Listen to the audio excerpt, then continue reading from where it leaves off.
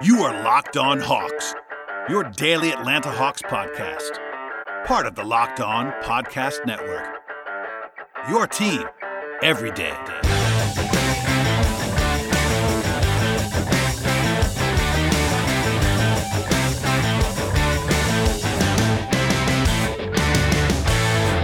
Hello, friends. Welcome to episode 1003 of the Locked On Hawks podcast. I am your host, Brad Rowland, coming to you on a Friday evening. Today's show is brought to you by Locker Room. Download the Locker Room app for the iOS App Store and find one of our Locked On rooms. Locker Room, changing the way we talk sports. Today's show will focus on Game 3, what became a nice win for the Atlanta Hawks by a final score of 105-94 at State Farm Arena. And the Hawks now lead the series 2-1 over the Knicks. Honestly, a pretty impressive effort for Atlanta overall. They made 16 threes. They were clicking. The shots that did not fall in Game 2 fell in Game 3. Trae Young was once again brilliant. And they won pretty comfortably despite a massive free throw disparity. The Knicks took 30 free throws against only 8 for the Hawks, but Atlanta shot the ball so much better elsewhere and got enough stops where it didn't matter in the end. And the Hawks honestly led even more comfortably than the final margin of 11 for a lot of the fourth quarter. So a nice win overall for the Hawks, and we'll get into this as we always do on the podcast. Please subscribe, tell your friends, and all that stuff, and we will dive in now. So, pregame, there wasn't a whole lot to get into. Obviously, Glenn Willis and I talked about the sort of state of the series yesterday on the podcast for about an hour, so nothing really new from there. No injury stuff. Nerlens Noel, I guess, was a question mark of some sort. He was not listed on the injury report, and then before the game, Adrian Wojnarowski reported that he was actually testing out his ankle and may not play. He ended up playing the game, so no other real questions, I guess, injury-wise. There was one lineup change for the Knicks. They ended up starting Derrick Rose and Taj Gibson.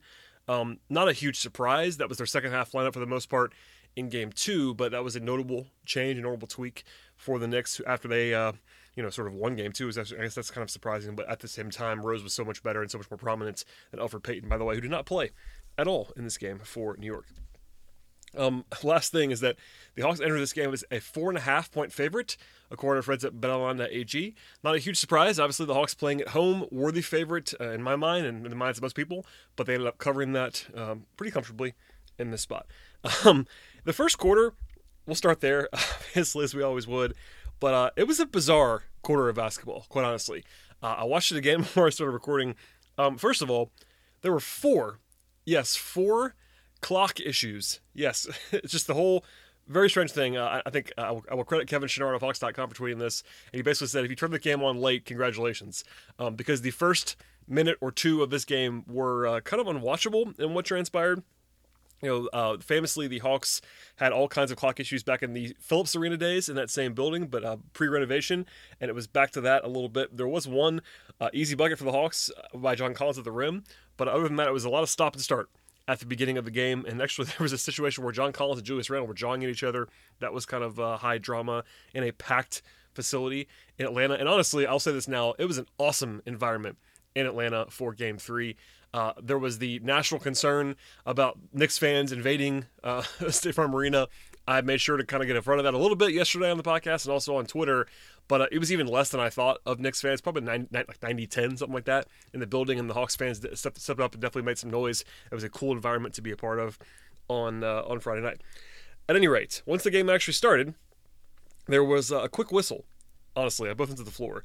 It kind of killed the flow. There were just lots and lots of foul calls, 15 fouls in the first quarter of the game, which set an ominous tone, honestly, overall. Ended up benefiting the Hawks a little bit at times, but the Knicks got the free throws and the free throw advantages throughout the game. So, I don't know, kind of a weird night, and the officiating became more of a story than I like it to be. It was not a particularly well officiated game either, which is unfortunate, but again, the Hawks get the win, so it becomes less of a big deal in Atlanta. The Hawks trailed early, 15-14 at the first timeout. A bunch of easy buckets for both sides, honestly, for a little while in the middle of the first quarter. The Hawks actually had 12 points in the paint out of their first 14, which was a story, especially because they only had 28 the entire game in the paint in Game 2. But Derrick Rose was cooking the Hawks up on the other end of the floor, doing whatever he wanted to offensively. Setting a tone, interestingly, that would sort of carry over. Gallinari and Huerter both made their first three-point shots, and the bench was hot. Lots of good shooting there. There was an incredibly soft second foul call on John Collins, which pushed him to the bench. They actually brought in Solomon Hill who did not play at all in the first 2 games. Tony Snell was a DNP in this game. Basically what happened was Hill took a little bit of Snell's minutes, and the rest of those minutes went actually back to the starters and the more prominent guys. But it was Solomon Hill as the backup 4 for a moment before they went to Gallinari as a backup 5 at times, even in the first half. But because of the super tight whistle, the Knicks were in the bonus with about 4.5 minutes to go, so they kind of just slogged things down for Atlanta. They came out of the break there after a timeout. There was a flagrant 1 foul on Kevin Huerter. He probably earned that one, we have to say. Some pretty good defense late in the quarter. Okongwu had a nice play at the rim. Trae Young had to pull up 3. And a couple of great defensive trips by Huerter. Huerter was so good in this game, I thought, defensively especially, but on both ends of the floor. And then another 3 by Gallinari to go up by 6. Late, though, the Hawks made a complete mess of the final minutes and even just the final second of the first quarter. So Trae Young commits a 3-shot foul with 1 second left in the quarter. That allows New York to cut the lead from 4 down to 1. Then Gallinari throws the inbounds pass away untouched, so nothing runs off the clock. Then the Knicks throw the ball into Julius Randle, who makes the 3 at the buzzer. So again, 6 points in 1.1 seconds for the Knicks to go from down 4 to up 2 at the end of the first quarter. And if the Hawks had lost this game, or if the Hawks had been even close in this game, that would have been a bigger deal. Obviously, it didn't end up biting them, but that was a brutal end to the first quarter for Atlanta. Rotationally, though, we'll get into this a little bit, a couple times on this podcast, but the first rotation tweak was that Trae Young played the entire first quarter after he was coming out a little bit earlier in the first 2 games. Part of that, I think, was that they were trying to ride him. Part of that was that the Hawks were in the bonus, and he was playing so well, but he had 9 and 5 in the first quarter. The Knicks actually were 8 of 24 from the floor, which is obviously pretty good for the Hawks, but they were 13 of 13 from the free throw line in the first quarter. That was notable, let's just say. And 15 fouls, as I said before, 9 were called on the Hawks in the opening quarter. More rotation points now as we get in the second quarter. The Hawks never used the full bench unit in this game, and that was cause for celebration. I know I talked about this on my last solo show 2 days ago, also with Glenn last night. One of my biggest gripes was the full bench unit. The Hawks didn't use it in this game, and that was a good decision. In order to get to that, though, they ended up staggering Bogdanović and Trae Young pretty much the whole game. So the way that they did it was to play Trae the entire first quarter. Then they brought Bogdan back in when Trae sat. In the third quarter, it was the opposite. Bogdanović played the entire third quarter, and then he actually started the fourth as well, which we'll get into later on. And then by the time he left, they basically had Trae back on the floor. So they did a really good job getting those guys on the floor separately. That wasn't the entire tweak of the situation. They played them more minutes. They also had Capella start the second quarter, only for a brief moment of time. Then they brought Collins back in there. So McMillan did a good job, I thought, avoiding those bad lineups. It was pretty easy to do so, but just by extending those minutes, kind of intentionally staggering those guys, that really helped things along quite a bit. Couple of nice buckets early on in the second quarter from Gallinari and Lou Williams. Still no flow to the game, though, honestly, but that was a nice stretch by Lou Williams. Lou was 3-3 from the floor in his one period of time. Shades of the first game of the series when he had that one stretch in the third quarter where he was awesome. Kind of running it back here a little bit more. The Stars, though, came back in with 6:44 to go, down by 1. And from there, they went on a heck of a run that honestly won them the game. So if you try to find one stretch of the game that won the Hawks this contest, it was when the Stars came back in the second quarter. From that point forward to the end of the quarter, it was all Hawks. So 7-0 run right away with that group. Pretty quickly, it was trading a 3 for the lead. Then a dunk by Collins, and then Capella took advantage of a missed bunny by Taj Gibson to get a tip in and go up by 6. Then a timeout. Collins hits a 3, Trae hits a jumper, and the lead is suddenly 8. Also in that stretch, there was an awesome defensive play by Collins and Capella, just walling off completely at the rim against Randle. Multiple chances got to stop there. That can sort of help to key the rest of the run. Then Trae blew right by Randle in isolation, got a dunk for Capella to have their largely of the night at 52-42. So after that, another stop and then a 3 by Bogey. So that was a 22-3 overall run when DeAndre Hunter hit a 3. So the Hawks went from down 3 to up 16, and then ultimately up by 14 at the halftime break. But the Knicks only scored 5 points in the final 7:19 of the first half, including 13 total points in the second quarter. So part of that was New York missing shots for sure, but the Hawks did a really good job defensively, kind of give them the barrage that they needed. Big picture, the Hawks won this game by 11 points. That was basically it. I mean, the Hawks had their one big run there, and from that point forward, they kind of just held on for dear life, and did a good job, kind of played even. Actually, they lost the second half of this game, which we'll get into in a second, but it just didn't matter because they were in such a great spot after the big run. In the first half, the Hawks scored about 1.2 points per possession. That's obviously very, very good. They were 9-15 from three, 54% from the floor. Trae Young had 14 and 10 assists in the first half. He was masterful before halftime. The Knicks shot 30% from the floor in the first half. That was impressive. And only had 4 assists, which is just a comically low number. They scored less than a point per possession in the entire half. And one big adjustment that I will also credit McMillan with, Derrick Rose was kind of lighting them up in the first quarter. They put DeAndre Hunter on him, and from that point forward, Rose was much more ordinary, I will say. Rose was still their best player by far in this game, but that tweak to put Hunter on him definitely helped to slow him down and allow the Hawks to get their footing defensively. So, obviously, the Hawks in a great spot there, up by 14 at the half. We'll come back in a second to discuss the second half and much, much more. But first, a word from our sponsors on today's podcast, and the first of which is Built Bar. Built Bar is wonderful, as I always say on the podcast, but what is your favorite Built Bar flavor? Did you know that Built Bar has 9 delicious flavors, plus the occasional limited time flavor? And when you talk about Built Bar, it's always a passionate thing for people that really enjoy their own flavors. And if you don't know the flavors, you're really missing out. It's coconut almond, cherry, raspberry, and many more. There's something for everyone. And my favorite flavor right now, anyway, I have many favorites, to be honest with you. But right now, I'm really loving the peanut butter brownie. That's just one that I'm really enjoying. I like to dive into that as much as possible. I always talk about how much I enjoy Built Bar, and that is the one that I am diving into at this moment in time. If you haven't tried the flavors, though, get a mixed box right now where you get 2 of each of the 9 available flavors at this moment in time. And not only are the Built Bar flavors fantastic, they're also very healthy. Most flavors have 17 grams of protein, 130 calories, only 4 grams of sugar, only 4 grams of net carbs, and a couple others have even more protein if you enjoy that kind of thing. Order today, get that raspberry mint brownie or whatever you would like. And if you do it in the near future, you go to BuiltBar.com, use the promo code LOCKED15, 15% off your first order with Built Bar. Use promo code LOCKED15, 15% off at BuiltBar.com. Okay, we'll go to the second half now, and spoiler alert, the Knicks never made a run, and that was kind of strange. I was expecting the entire time that New York would have a push of some sort after halftime, and it really just never happened. The Knicks' offense was a little bit better after halftime, but the Hawks just kept scoring at a pretty decent clip. And the run that they needed just kind of, they couldn't get the stops requisite to do that. So Collins hits a 3 early to go up by 17. It's pretty much back and forth for most of the third quarter. Then at the 3:29 mark, the Hawks went to the bench. They actually sat Trae a little bit earlier in the third. As I mentioned before, Bogdanovich played the entire third quarter. And they actually kept Collins on the floor as well with him, with the Hawks up by 15. And that actually went fairly well. They went to a bench-heavy group very late with Bogdanovich by himself with the bench. But that held up okay. They were only -1, and when you're up by 16, 17 points, that's totally fine at the end of the third quarter.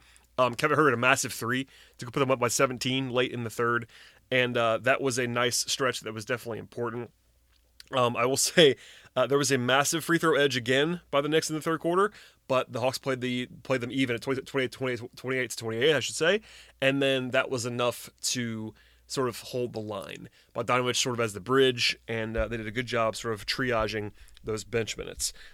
In the fourth, another huge shot by Kevin Huerter, by the way, who was again playing with a ton of confidence, playing with some swagger in this game. That was a big shot to open the fourth quarter. And they brought Trae Young and DeAndre Hunter back in the game with 9:38 to go. Before that, Bogdanovich played 14 minutes and 22 seconds straight to open the second half. And when he came out, it was because Trae Young came back in. So it was a direct stagger, again, as I said before. There was actually a chance for the Hawks to go up by as many as 19, with Huerter missing a 3 early, I would say midway through almost, the fourth quarter. He missed it, and then the Knicks actually had a 60-foot alley-oop to cut the lead down to 14. It got as low as 12. A couple chances for the Knicks to get down to as little as 9 or 10, actually. I thought Alec Burks had a pretty good look at a 3 that would cut it to 9. He missed that.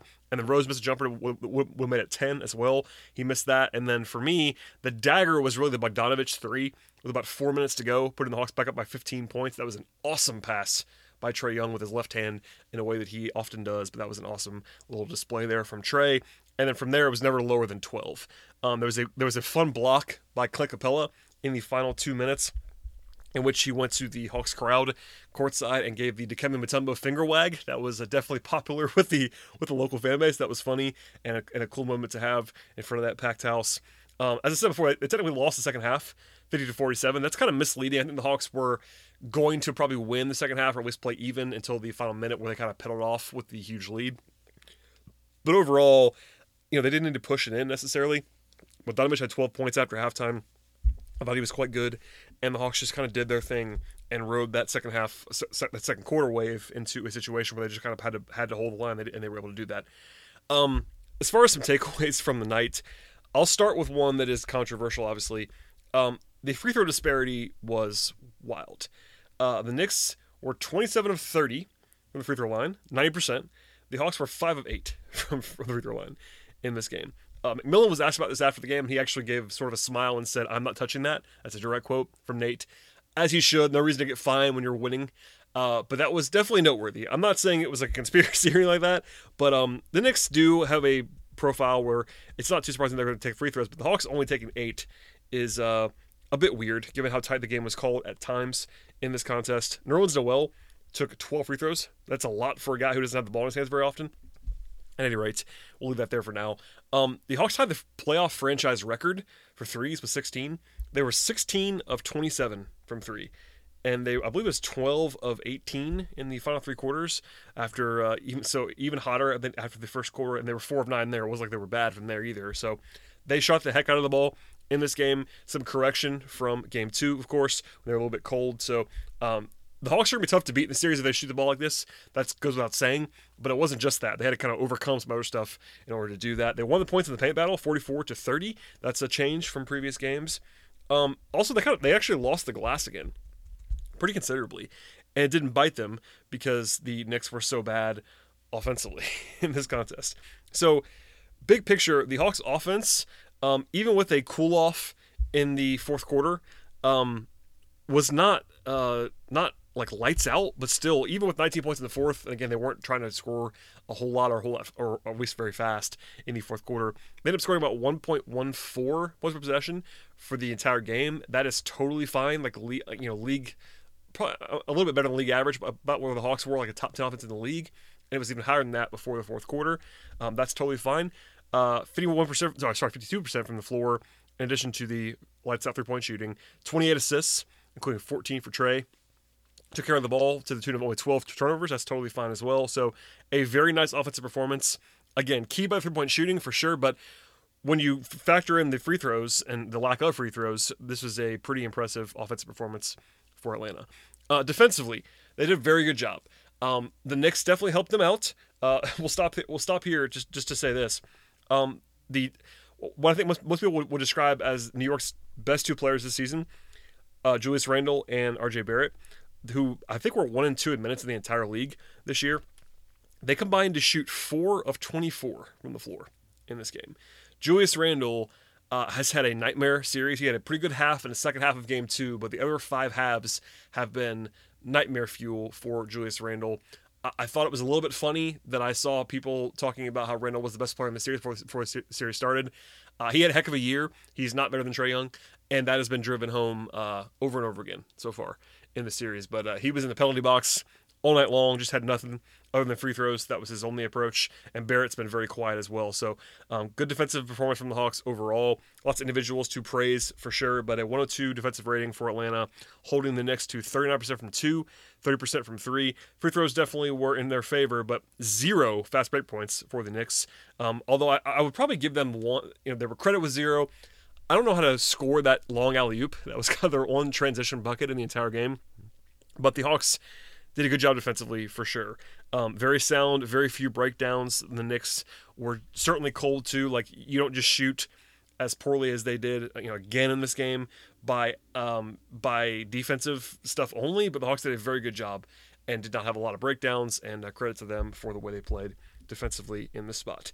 All right, before we get to the final segment of the podcast, talking about the individual players and a look ahead to the rest of the series, a word from our sponsors on the show today, and the first of which is betonline.ag. BetOnline is the easiest and the fastest way to bet on all of your sports action. Baseball season is definitely here and in full swing. You can track all the action at betonline.ag. Plus, in addition to baseball, the NBA playoffs are here, as you're listening to all the time on this podcast. And beyond that, all the latest news, odds, and info for all of your sporting needs. Of course, you have MLB and NBA, and you have NHL, UFC, MMA, golf, tennis, auto racing, horse racing, entertainment bets, all that you can think of, it's all there at betonline.ag. Before the next pitch or dribble, head on over to BetOnline on your laptop or mobile device. Check out all the great sporting news, sign-up bonuses, and contest information that you can find all in one place. Don't sit on the sidelines anymore. This is your chance to get into the game and get in on the action. Head to the website now or use your mobile device to sign up today and receive your 50% welcome bonus on your first deposit with betonline.ag. That's a 50% welcome bonus if you use the promo code LOCKEDON. The promo code, one more time, is LOCKEDON for a 50% welcome bonus with the site on your first deposit. BetOnline, your online sportsbook experts. Today's show is also sponsored by the good folks at rockauto.com. With the ever-increasing numbers of makes and models in the car or truck world, it's now impossible to stock all the parts that you need in a traditional chain storefront. Why would you endure often pointless questioning from someone at a storefront and have to wait while someone at the counter orders the parts on the computer, only choosing the brand that the warehouse happens to carry? You have computers with access to rockauto.com right now, both at home and in your pocket. Rockauto.com is family business, serving auto parts customers online for 20 years. Go to rockauto.com to shop for all the audio and body parts from hundreds of manufacturers. They have everything you need from engine control modules and brake parts to tail lamps, motor oil, and even new carpet. Whether it's for your classic car or your daily driver, get everything you need, just a few easy clicks delivered directly to your door. The RockAuto.com catalog is uniquely and remarkably easy to navigate. Quickly see all the parts available for your car and choose the brands, specs, and prices that you prefer. Go to RockAuto.com right now and see all the parts available for your car or your truck, and from there you went right locked on in their How Did You Hear About Us box to know that we sent you to them. Amazing selection, reliable low prices, all the parts your car will ever need. RockAuto.com. All right, and we'll go to the individual player breakdowns at this point in time. Only 10 guys again. I say only. 10 guys is a lot, but that's what they played in this game. The only change in terms of actual personnel was Tony Snell not playing and Solomon Hill playing. Snell played double-digit minutes, I think, in Game 2. Only one stint for Solomon Hill, 5 minutes. He was not particularly effective. I think he was fine defensively. They were actually -4 in that stretch, but he was basically just triage. Collins in foul trouble. That might have been the decision. They might have also just kind of planned on going to Hill instead of Snell. No harm, no foul. It was fine. They probably could exercise those minutes altogether if they can stretch it out a little bit more, but that was fine altogether. Okongwu was totally solid. Did not score, did not take a shot actually in 6 minutes, but had 2 rebounds, had a block shot. I thought he was fine defensively. Not a whole lot of pressure offensively, but he did his job in this game. Walling off at the rim for sure, being in the right place at the right time, being physical, and playing hard. So that's kind of all you need from him in that small sample size. Lou Williams had a very good first half at 3 of 3 from the floor. Did have some turnovers in the second half, but had 9 points in 11 minutes. You'll take that all day from Lou. I thought he did his job in this game quite well in the way that he did in Game 1, and obviously you'll take that and run. Gallinari shot the heck out of the ball. He was due for a bounce back in that department. It was kind of funny. He was 4 of 4 on threes, which is quite good, obviously. He was 0 of 4 on twos, which is a bizarre stat line, but 12 points, 4 rebounds, an assist, and a steal. He had some ugly moments, to be sure. That inbounds pass in the first quarter was hideous and cost him 3 points, but I think the shooting, you'll take it, and he played 24 minutes off the bench. With Collins in a little foul trouble, they probably needed him a little bit more early on, but Gallinari played totally fine. And that was useful. To see him have the ball go in the basket from 3 is helpful because he needs that to happen to maintain his overall effectiveness. Lastly on the bench, Kevin Huerter. I thought Kevin Huerter was awesome in this game. And the numbers will not necessarily paint the picture all the way through, but I think they definitely do a little bit. Had 10 points in 19 minutes, 2 assists, 3 rebounds, a block shot. Again, he's been so active defensively. Only 1 turnover, +2, and 19 minutes, 3 of 5 from the floor, 3 of 4 from 3, 1 of 2 from the free throw line. Little things, though. I think Kevin Huerter has been, you could probably give DeAndre Hunter their best defender on the perimeter, but Huerter's been number 2 by a lot. They are much better defensively with him on the floor in the series overall on the perimeter, like their point of attack stuff. Good option on a couple different guys. Just doing role player stuff, and that's not even like diminishing him. I think he's hit a couple big shots in this game, playing with confidence, but I thought he was sneaky, very, very impressive in this game. And the Hawks would have maybe won without him, obviously, still, because they were pretty comfortably ahead. But he made a bunch of little impact plays defensively and a couple of big shots. So kudos to Kevin Huerter for playing quite well in this game. To the starters, all 5 guys. And honestly, I'll say this now. I don't think anybody played poorly for the Hawks. If you want to make an argument for Solomon Hill, I'd listen, I guess. But of the guys who played more than 6 minutes, I think everyone played at a minimum average and probably a little bit better than that. So it's obviously a good sign to the overall effectiveness of the team. We'll save Trey and Bogdanovich for the end. We'll go to DeAndre Hunter first. 11 points, 5 rebounds, 2 assists, a block shot, plus 10, 35 minutes. He was pretty solid offensively. They actually gave him a little bit more to do on the ball, which I thought was probably a good decision using his physicality. He wasn't dominant there, but made a couple plays. And then defensively, yeah, he had some moments against Rose, but I think that was a good change, put him on there. He was more effective than most against Derrick Rose. He played well against Randall as well at times when he was asked to guard him. So it's kind of a do-everything night for Hunter. He was very good, I thought, on the whole. John Collins bounced back in a big way from his sort of no-show foul trouble stuff in Game 2. 14 points, 6 rebounds, 2 assists, and 4 fouls in 31 minutes. I think defensively he was very good, kind of flying around, getting back to where he was in Game 1, using his physicality, off-ball stuff, athleticism, kind of just being active, being a pest, and doing his job there, and actually played well against Randall one-on-one in this game, and was jawing about it too, as he should be. He definitely was in his bag a little bit defensively in this game, and offensively made some plays. They were more able to get him involved. Shot 2 of 5 from 3, which is totally fine for what he's going to be doing, and I thought he just played well. He wasn't like dominant, but especially in the first half, I thought he was quite good. Clint Capella, same sort of thing. Like, he was just good across the board. As often, he was the best plus-minus guy, plus 15 in this game, 13 points, 12 rebounds, 2 blocks, 2 assists. There was one kind of funny post-up, but even then, he actually got to a good shot. He just missed it. And I thought Capella was 6 of 8 from the floor. He finished some dunks. He was more active on the offensive glass at times. Only had 2, but was definitely tipping the ball around, being more like himself in that realm. And then defensively, as always, it's night and day when he plays and when he doesn't. And that was the same in this game. Bogdanovic, a very nice night overall. He got off to a sort of a slow start, but from there, once he found it. 15 points, 3 assists, a steal. Did have 4 fouls, but had 8 rebounds. Number 2 on the team in rebounds in this game. 39 minutes. So, a lot of people, including myself, talked about the minute totals for Bogdanovic and Young in particular. Bogey led the team in minutes with 39. And again, I think I said this before, but he led the team in minutes from like mid-March on this year. He was the guy, not Trey, that played the most minutes. And so it wasn't a huge surprise to me that he'd be leading the team again here, but he was very valuable, kind of just taking up the usage when Trey left the court, bridging the gaps, and doing his thing, and also having the ball go in the basket. Obviously, he had a rough shooting night on Wednesday. In this game, though, 3 of 4 from 3. He was 3 of 8 only on 2s, which isn't great. But other than that, he had a well-rounded game. He was very solid. His shooting has obviously been great all year long. And then Trae Young. He cooled off as a scorer in the second half. But, man, he was so good in this game.